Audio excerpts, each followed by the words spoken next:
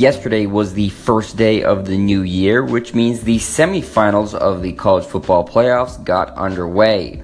Earlier in the day, number 2 Oklahoma faced off against number 3 Georgia in the Rose Bowl, and in the nightcap, we had, for the third year in a row, Clemson facing Alabama.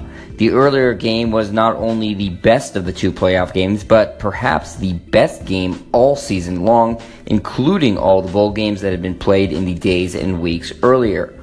Ultimately, it was the Georgia Bulldogs coming out on top with a 54-48 victory in double overtime over the Oklahoma Sooners. Though Oklahoma had jumped out to a 21-7 lead early in the second quarter, Georgia continued to battle back, and that would be the story of the game. Later in the second, Oklahoma would go up 31-14, only for the Bulldogs to kick a 55-yard field goal with time expiring to make it a 31-17 game at halftime. In the third quarter, it was Georgia who began to assert themselves, scoring 2 unanswered touchdowns, and by the beginning of the fourth, it was all tied up at 31. The Bulldogs would score another touchdown to begin the fourth, giving them their first lead of the game and forcing the Oklahoma Sooners to now have to respond.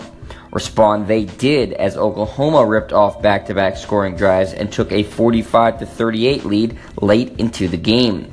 Georgia again showed they were up to the challenge, scoring the game-tying touchdown via a 2-yard Nick Chubb plunge with 55 seconds remaining in regulation.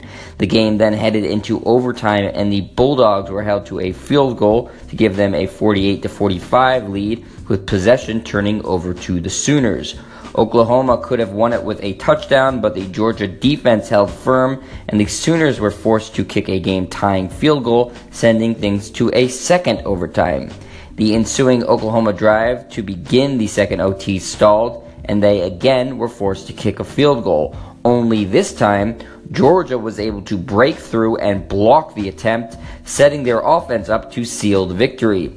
A score of any kind would at that point have won it for the Bulldogs, and on the second play of their overtime possession, tailback Sonny Michel took a direct snap 27 yards to the house, giving Georgia the walk-off win in style and sending them to the national championship game.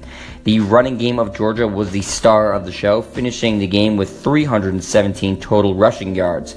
The aforementioned Sonny Michel carried the ball 11 times for 181 yards and 3 touchdowns, including the game winner, and Nick Chubb gained 145 yards on his 14 carries and added 2 touchdowns of his own. Quarterback Jake Fromm did all he needed to do as well, throwing for 210 yards and a pair of touchdowns without an interception. On the losing side, Heisman Trophy winner Baker Mayfield finished with 287 yards passing to go 2 touchdowns and 1 interception, as well as running in another touchdown, though he wasn't even the best player on his own team Monday. That honor went to running back Rodney Anderson, who, like his Georgia counterparts, was a beast on the ground game. Anderson rushed for 201 yards on 26 carries and 2 touchdowns in an epic performance despite his team's loss. This game was everything you could have wanted out of a college football playoff game, save for the result if you're an Oklahoma fan. It had loads of scoring, clutch plays, game-breaking offense, and back-and-forth action throughout.